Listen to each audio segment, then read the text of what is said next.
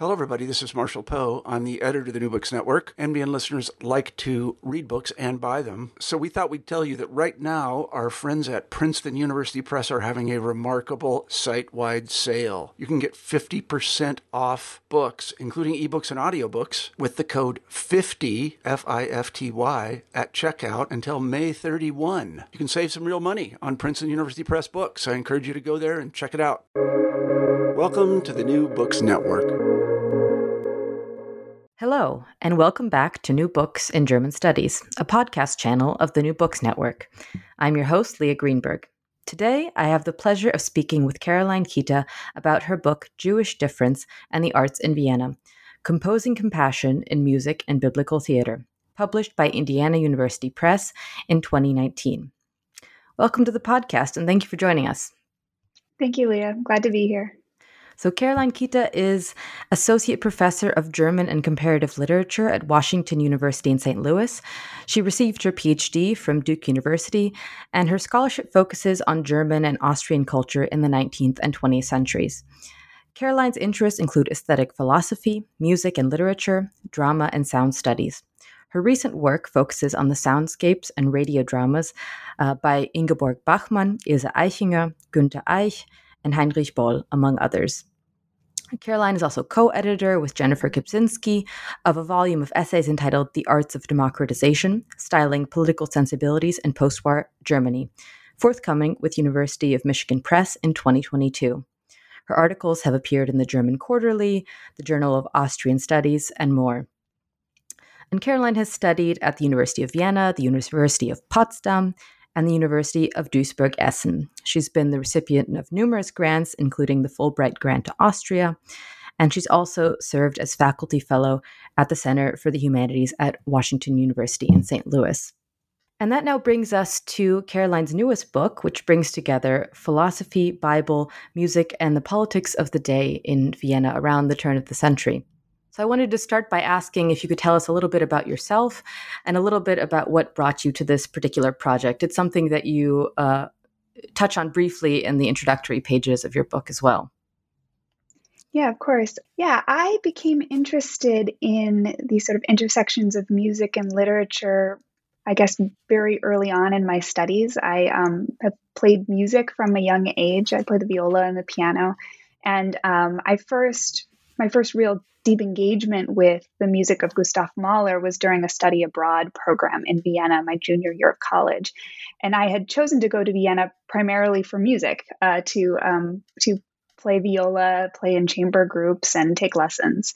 And in the course of another course that I was taking while I was there, I got to know Mahler's work a little bit better. I was asked to write a paper on his Third Symphony.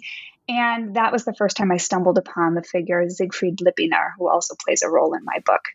And when I returned to my home institution, I went to my German professor and said, I want to write a thesis about Siegfried Lippiner. And he told me, I have no idea who that is, but you should find out. And that kind of steamrolled that project. So already from an early age, I ended up writing a senior thesis on Mahler's Second Symphony and its sort of philosophical inspirations, and Lippiner played a small role there. But then I applied for a Fulbright grant to go back to Austria and really try to delve more into this relationship. So I had a year in Vienna studying at the university and working a little bit in the archives there, and then that became part of my dissertation project. So the core of this book really began with an interest in music and literature and this unique friendship and intellectual relationship between a very well-known composer and a very little-known poet-philosopher.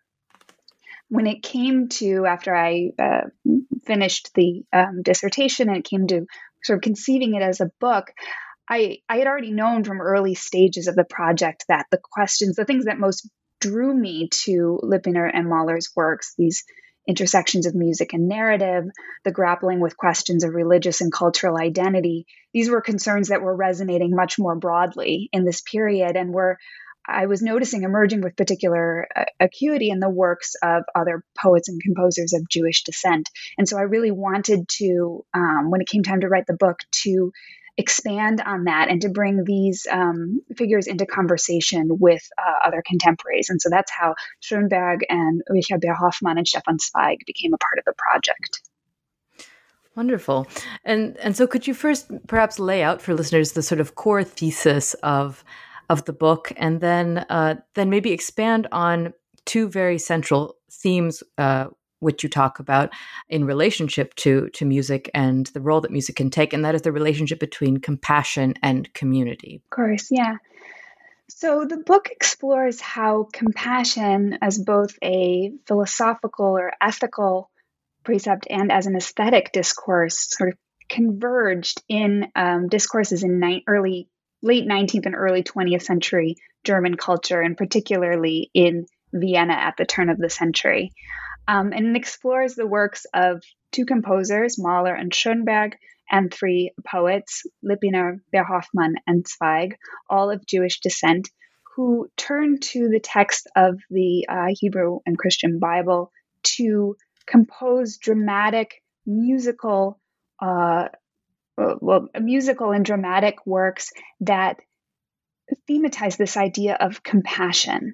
And I mentioned it as both a philosophical and aesthetic discourse because it was drawing on the concept of compassion. In German, the word is Mitleid, literally suffering with, this idea of compassion as a overcoming of difference, a moment of connection between self and other.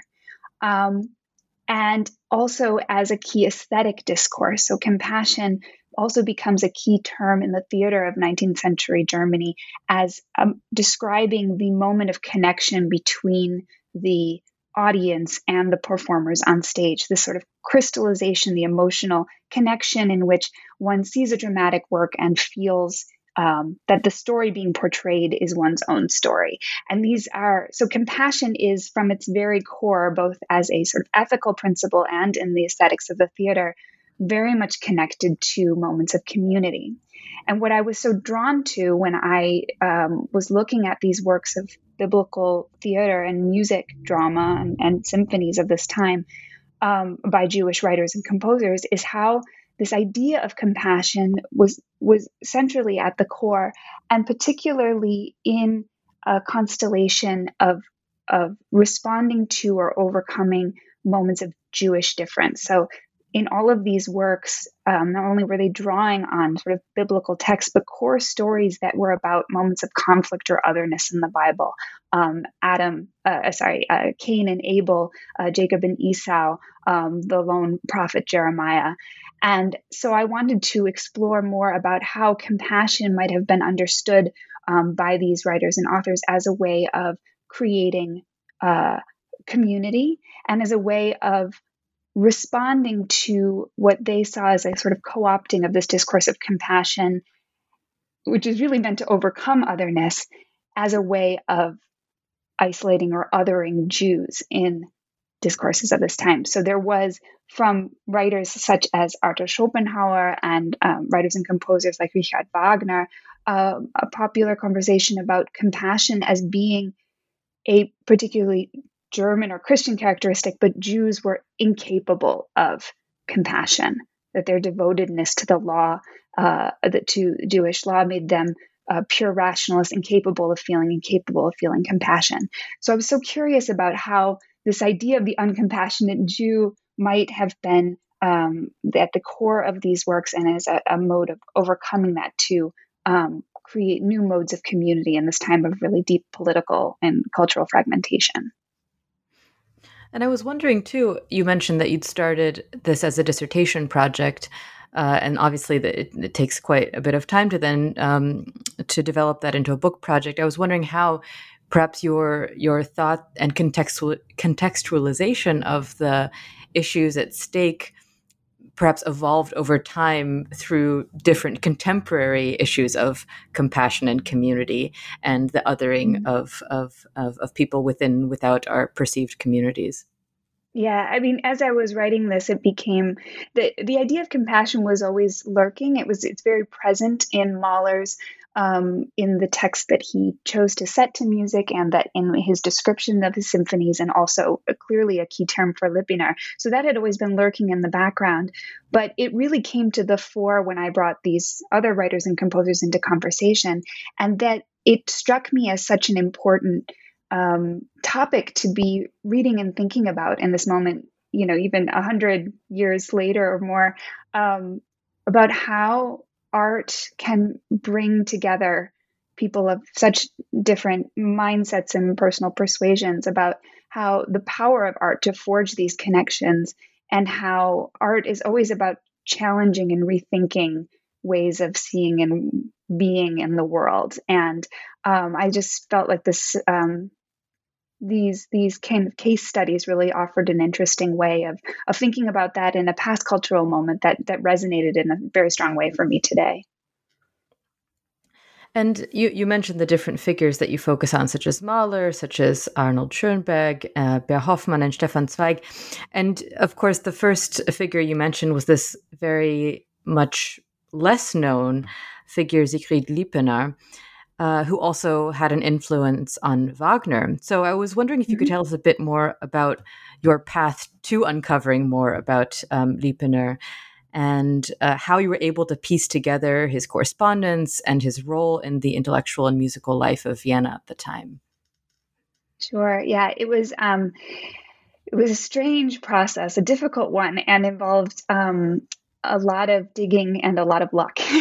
But as I mentioned, I stumbled upon him when I was reading about Mahler, and he's mentioned as a sort of minor figure in a lot of the biographies of Mahler and writings on his works. But when I set out to really figure out who he was, I encountered a lot of challenges, because he doesn't have a Nachlass or archive to turn to. He was born in Galicia in the Habsburg area of Poland in 1856, came to Vienna as a young man, and seems to have sort of raised himself on his own. But he was recognized early on as a very bright intellectual, very engaging public speaker, very intelligent, very drawn to the ideas of Nietzsche. And many of his contemporaries saw him as sort of the premier interpreter of Nietzsche's writings in Vienna. And this is when he was only 18 years old. He kind of created this circle around him at the University of Vienna, where he would hold speeches and interpret a lot of these ideas about art and redemption. I'm thinking here very of early Nietzsche's writings, such as The Birth of Tragedy, and of Wagner's aesthetic philosophies as well. So he wrote and spoke quite prolifically, but then his writings seemed to have disappeared. And one of the challenges of this was trying to piece that together. So I found, in Mahler's writing, some letters that were left of theirs, although many of those have somewhat disappeared or potentially were destroyed by Mahler's wife, Alma, who had a notorious, she and Lippener were notorious enemies. But there were some letters there. I was able to piece it together from other contemporaries and mutual friends of Mahler and Lippener, such as the conductor Bruno Walter, who had published his memoirs and writes quite a bit about Lippener. Lippener was connected to, he went to the same gymnasium as Freud, as in high school as Freud. So there was mention of him in Freud's writings. He had a correspondence with Nietzsche. And then most famously with Wagner. Lippener was invited to Bayreuth by Wagner, and was in something of an interview for him to be the sort of mouthpiece or spokesperson for the Bayreuther Blätter, for Wagner's sort of journal. But he kind of butted heads with Wagner at this meeting, and their falling out, indicated a kind of shift in trajectory for Lippener's career. But he was connected to all of these interesting people. So a lot of the work was just digging and trying to find who knew him and how to kind of put this together. I was also able to track down his last living relative, his grandson, who was living in Sweden, and I was able to interview him and find out a little bit more. But from what I can tell, the family fell into financial hardship, and many things were sold. Some things were destroyed by Lippener himself, because he was a very critical of his own work and certain things he didn't want to be published. But then also in the process of my researching him, things popped up. So there was the original manuscript of a dramatic poem that he wrote in when he was only 16 years old, appeared at a flea market in Graz and was rediscovered. So there's it is my hope that there may be more of Lippener's writings out there. But what I was able to put together was based on some correspondence that I could find, anecdotes from friends and mutual acquaintances, and then the few works that were published, and a few dissertations on him from the early 1930s. So he's a very fascinating figure and very misunderstood and not known today. Mm-hmm. And coming to his own works that you were able to look at, I was wondering if you could tell us a bit more about regarding the theme of compassion and reversing notions of Jews in Viennese society. What were some ways in which he reversed common anti-Semitic stereotypes, and perhaps how that also influenced the works that you talk about later in the book? Sure. So Lippener was he was very interested in this idea of compassion, of the theater as providing a new space, supplanting the church in some ways as this new space of community and of rediscovering the deep sort of inner spirituality of all humanity. And many of his writings focus on this desire to rediscover these connections, to rediscover what he called a religious spirit, but it was something that would be found outside of the church, this sort of deep inner connection across humanity. A number of these ideas were articulated in different ways by figures such as Wagner and Schopenhauer and Nietzsche. And Lippener, but actually, interestingly enough, some of these particular writings about critiques of religion that many of us know today from Wagner's essay Religion and Art from 1880 were actually found in Lippener's sort of famous treatise from 1878. It was a speech that he gave at the University of Vienna on the rediscovery of religious elements in the present times. And he published this work. This is what inspired the invitation to Bayreuth to speak to Wagner. And then 2 years later, many of these ideas reappear in Wagner's writing. So there's an interesting kind of connection there. But in the book, what I do talk quite a bit about this sort of larger philosophical understanding that Lippener had. But I'm interested particularly in how he tried to translate that to the stage. He wanted to compose a tetralogy of dramas, and here, it recalls Wagner's Ring of the Nibelungen, that tetralogy of music dramas. And Lippener wanted to do something similar, sort of epic, dramatic tetralogy, but he was going to call it Christus, and it was going to be inspired by these texts from the Bible, but actually beginning with the prelude with the book of Genesis, with Adam. And really, it's called Adam, but the story is really about the struggle of Cain and Abel. And what I talk about in the book is how, this text has been almost completely forgotten, but when it was first read and reviewed, it was performed once in Dresden, that it was seen as, many people saw it as just a sort of repurposing of Wagner's ideas, and even to the extent these kind of anti-Semitic stereotypes about the uncompassionate Jew.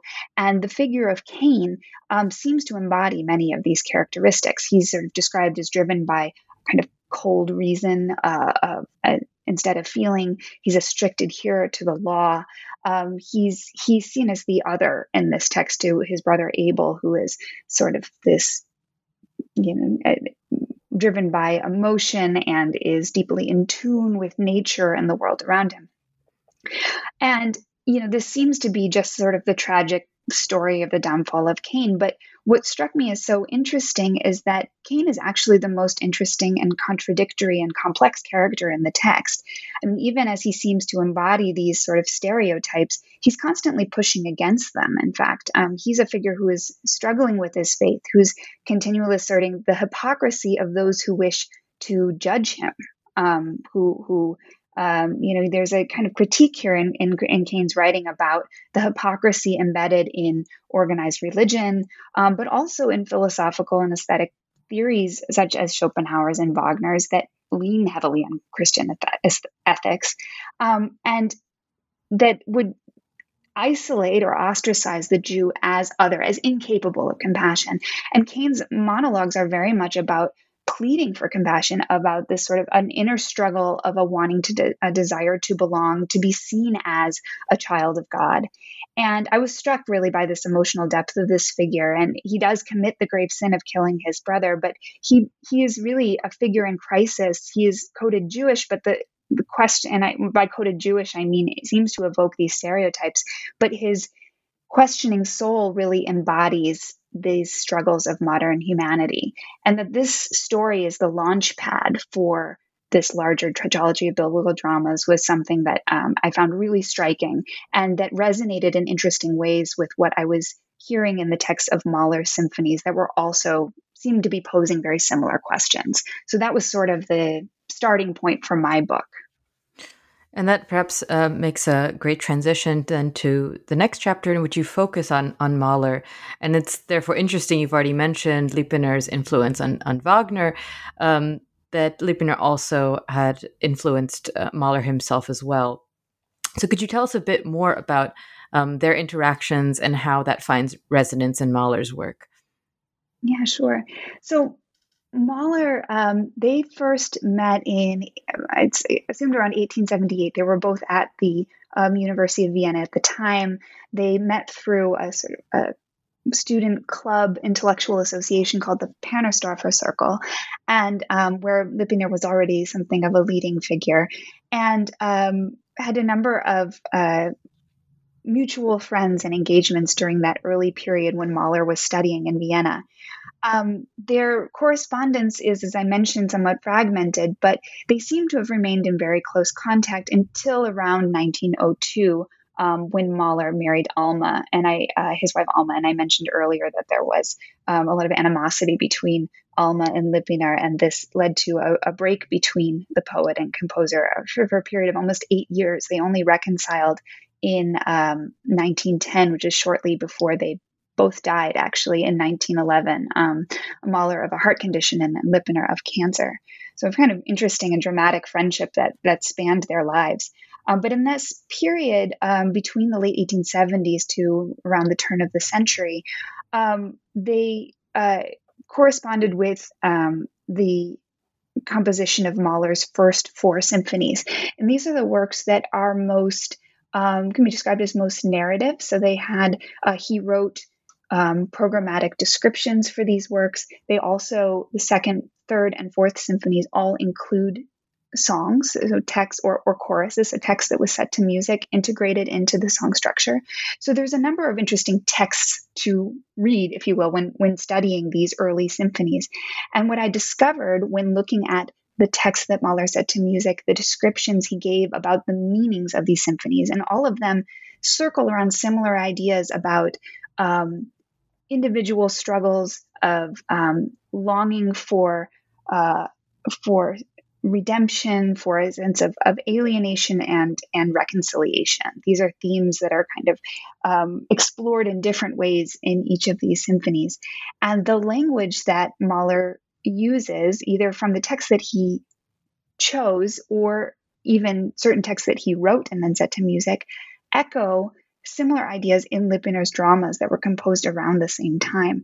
And so in looking very closely at these correspondences, I started to piece together the kind of conversation that they might have been having about this desire for compassion, seeing compassion as the core of a new religious spirit, something that seemed to transcend a traditional Jewish or Christian faith, but that would respond to a particular sort of crisis of their the world that they were living in that moment.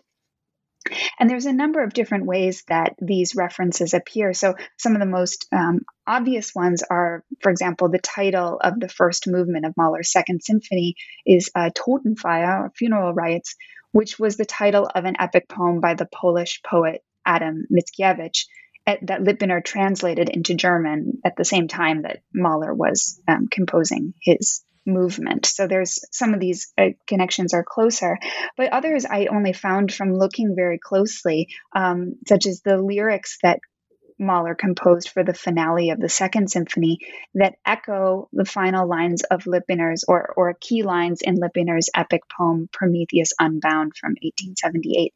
So there's a way in which they were using a similar language and drawing on very similar ideas.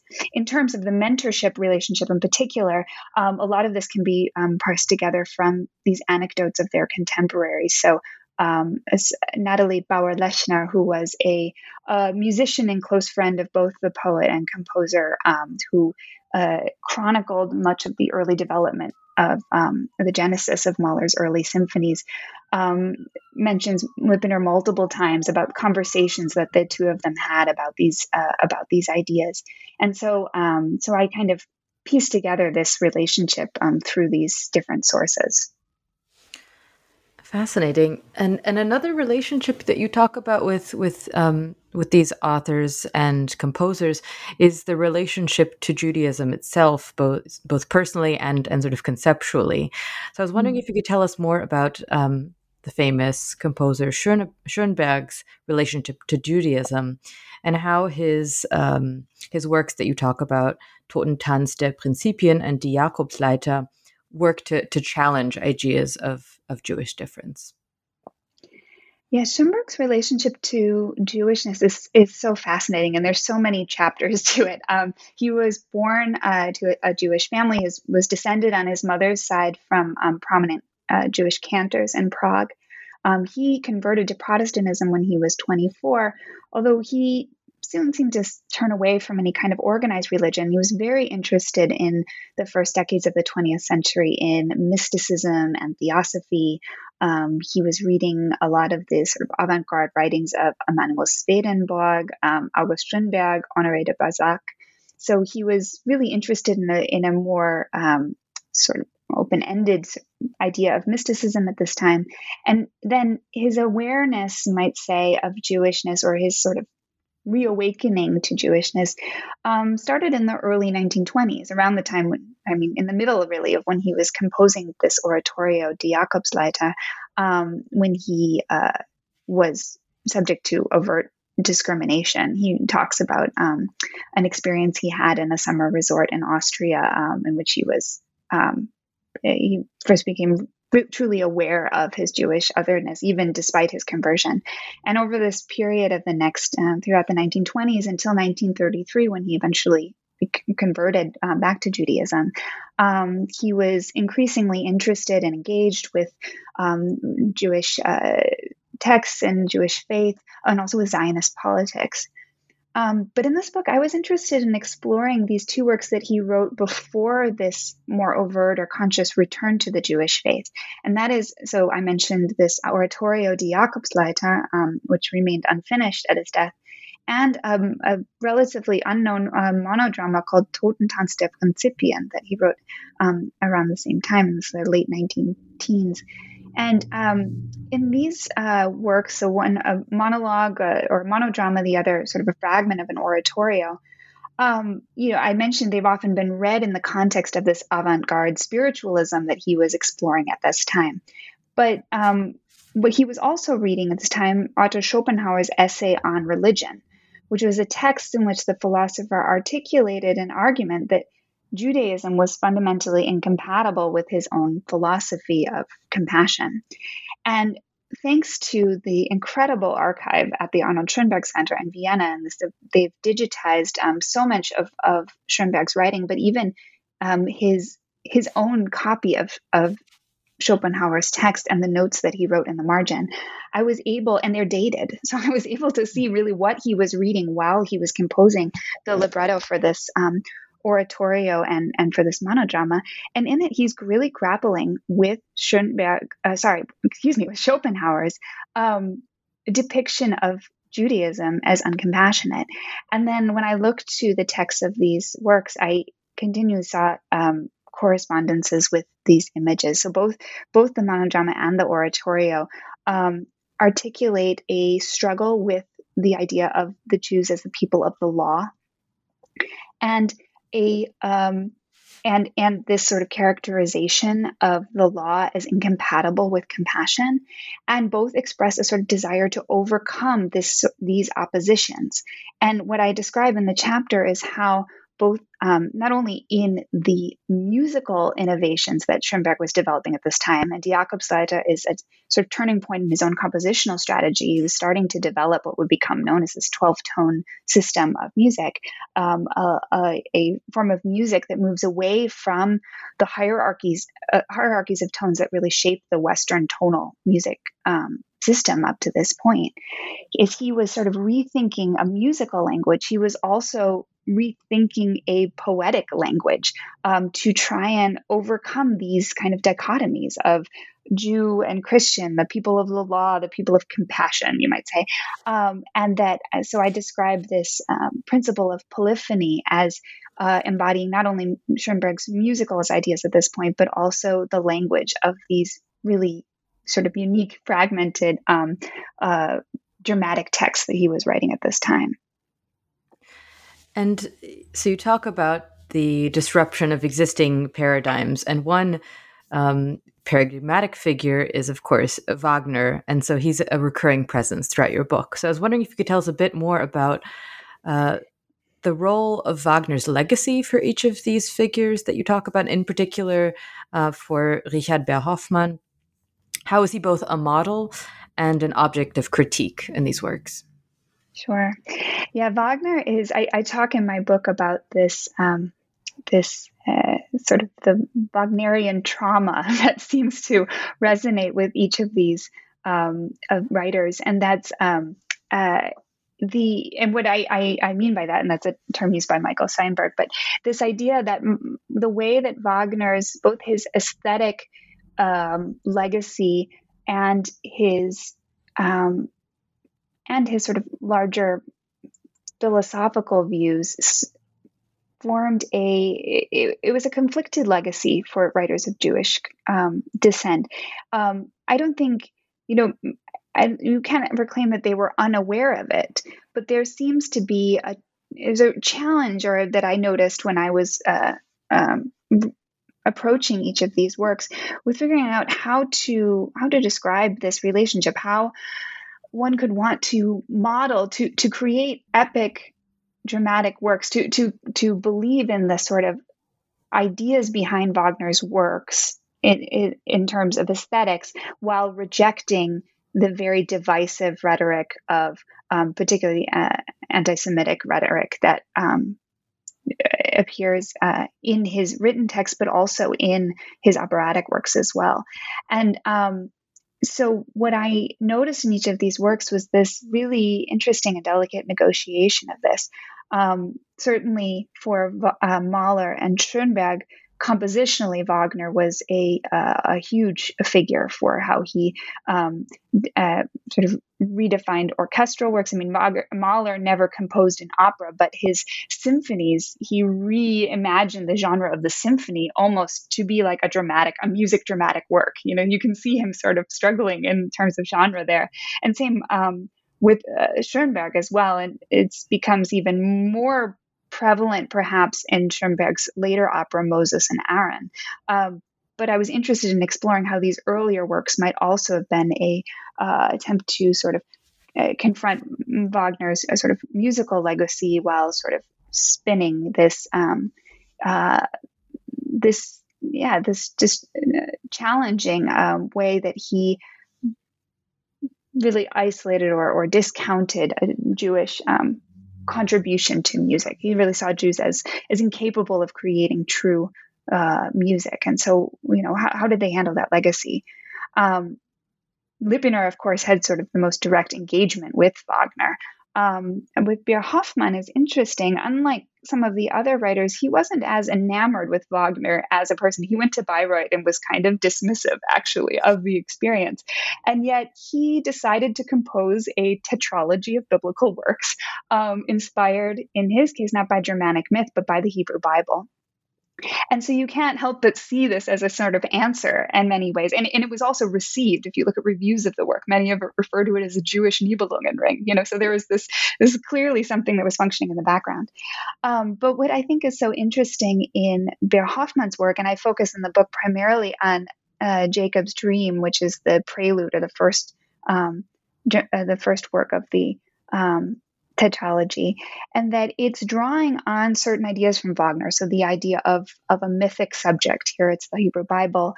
Compassion is a key theme in the work, but it's not, if we look to another Wagnerian example like Parsifal, is not his protagonist, Jacob, is not this, compassionate fool. He's not magically possessed with the ability to feel with or understand others. It's actually a struggle, and that's really the topic of or the theme of the play. It's about Jacob coming to understand compassion through his encounters with various others, a pagan slave, his brother Esau, who embodies in many ways these ideas of Christianity in this moment, or a sort of Christian other, and then the fallen angel Samael, who is the sort of gives a sort of vision of the future of the Jewish people. And Jacob has to, in each of these confrontations, he's led to a deeper understanding of his own identity. He expresses compassion and solidarity with these others. But this is it doesn't sort of magically happen or we're led there. It's through a process of confrontation, of dialogue. And so I was really interested in how, Bear Hoffmann took this sort of model of epic drama from Wagner and really reimagined it to a space of questioning and struggling and coming to terms with and thinking through what a modern Jewish identity might be. And that brings us nicely then to one of the last authors or figures you look at, which is Stefan Zweig, who is quite well known for his negotiation of what a modern Jewish identity could be. So I was wondering if you could expand more on how Zweig's work engages with notions of hybridity or a dual affiliation, or even transcends a commitment to these sorts of categories altogether. Yeah, like Schoenberg and Bear Hoffmann, Zweig was also looking for a language or way of conceptualizing the significance of Jewish culture for his own life, for European culture more broadly. And he was very interested in overcoming this language of Jewish difference. So I had just mentioned about Schoenberg's turn to this idea of polyphony as a way of overcoming this idea of Jewishness as other or them to a Christian or German us. Right? And for Bear Hoffmann, the way to sort of transcend these dichotomies was to turn to dialogue, this sort of dialectical process of confrontation, alienation, reconciliation. And for Zweig, he kind of came up with his own language for it, which he referred to it as discursion, which he connected with the idea of hovering between two poles. So it was this kind of a sense of identity that was always in flux. And I think it's interesting, you mentioned hybridity or dual affiliation. I think this is a kind of transcendence of those ideas. It's a sense of Jewishness that is very much it's very much about being in flux. And there's a reason why I think music is the language that Zweig turns to conceptualize what this Jewish identity might be, that it is in a constant sort of movement between consonance and dissonance, cacophony and euphony.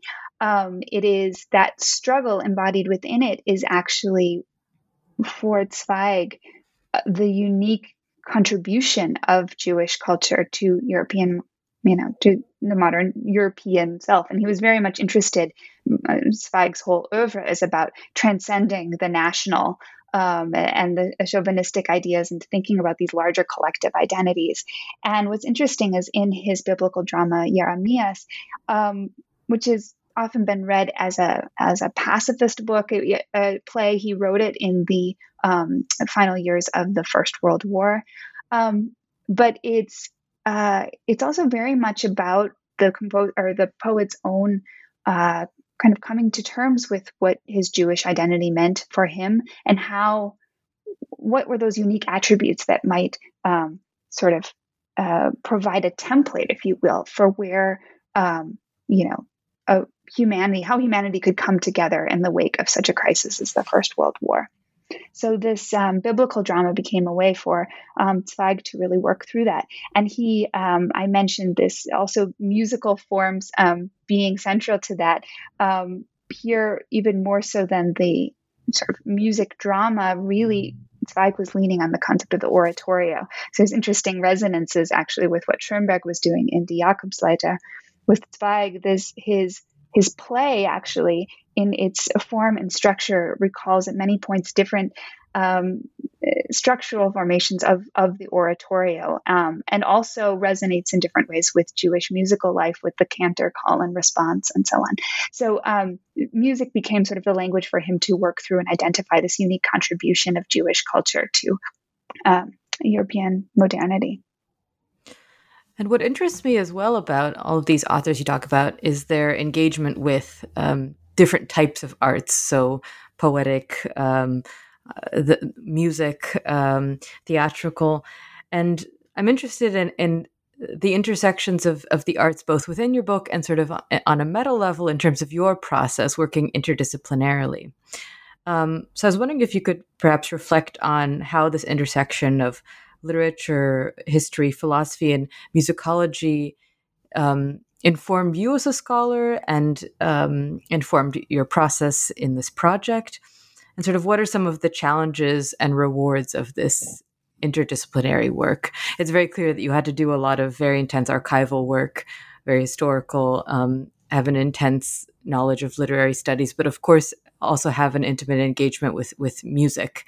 So I was wondering if you could tell us more about that.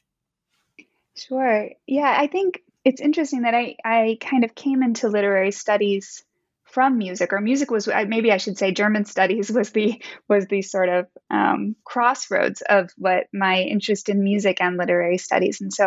And coming into a PhD program in German, where I developed this project, having studied primarily music and history before that, I was always interested in, I guess I was attuned, if you will, in different ways to, and particularly in this late 19th and early 20th century German literature, the presentness of music, of musical forms, of the ways that so many writers and composers were thinking beyond the bounds of their own art forms, of genres. And so I guess I was already looking and thinking about those things beforehand.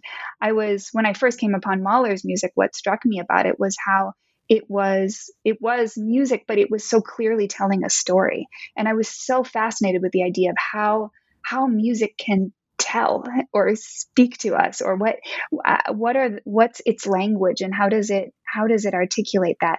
And so kind of approaching it from both ways, thinking from my own experience as a musician and being interested in music, thinking about how music speaks and tells, and then from reading so much literature and engaging with it, how literary texts can evoke the musical, and often do so at the moment when words fail. And that, these other artistic forms form this really interesting matrix of or constellations of meaning.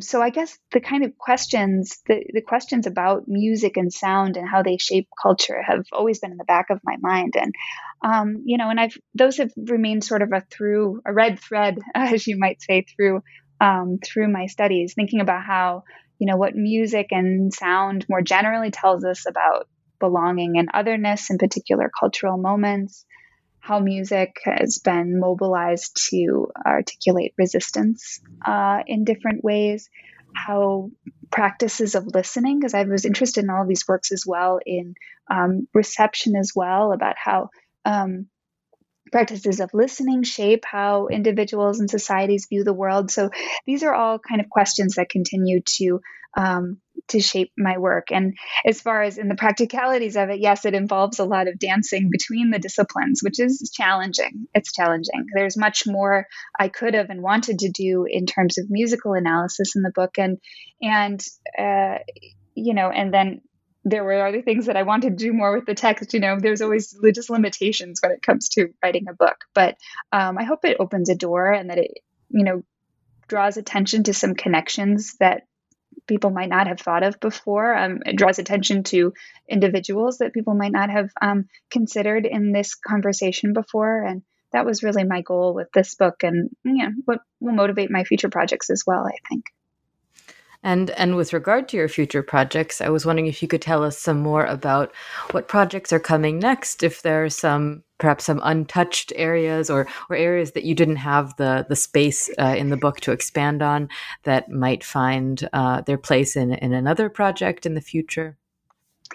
Yeah, well, there's one leftover project, and this isn't going to be immediately realized, but it was in an original early version of the book that I wanted to, in the kind of conclusion or final section, trace the sort of legacy, particularly of Schoenberg, Beer Hoffmann, and Zweig's works in the United States, and sort of the kind of experience of exile of these works, and how many of them were reimagined for German Jews in exile in New York, performed for audiences there. I was also interested in the work of Franz Werfel, who's sort of later than these writers, but who I think in his biblical dramatical works, in particular, The Eternal Road, which was his big biblical pageant that he worked on with Max Reinhardt and Kurt Weill in New York, calls upon this sort of similar idea of epic music drama that these writers and composers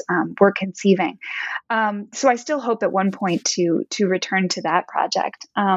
But sort of more immediately, I've jumped to a very different type of project, and that is I'm working with radio in post-war Germany. So the connection, while maybe tenuous, goes back to these questions about sound and acoustics and meaning making. But I've been for a long time really fascinated with the genre of radio drama, and how it emerged, particularly in post-war Germany, as a sort of unique expressive medium, how this purely acoustic medium provided a space for working through sort of the legacy of the war, of genocide, of exile, and really exploring these works not just through the text, and many of the texts were published and they've been studied up to this point as primarily literary works, but in uncovering the original sound documents and recordings and really thinking about what was happening, how were they being staged acoustically. And I've had the great luck to find a number of these recordings in archives in Germany. So my hope is that will be a next project that I take on from here. Wonderful. I'm looking forward to reading about that. And it sounds like a very exciting process of unearthing new material. So I think I've taken up enough of your time today, and I thank you so much for joining us. And it was a pleasure to hear about your recent book and about what's to come next. Thank you. Thank you so much.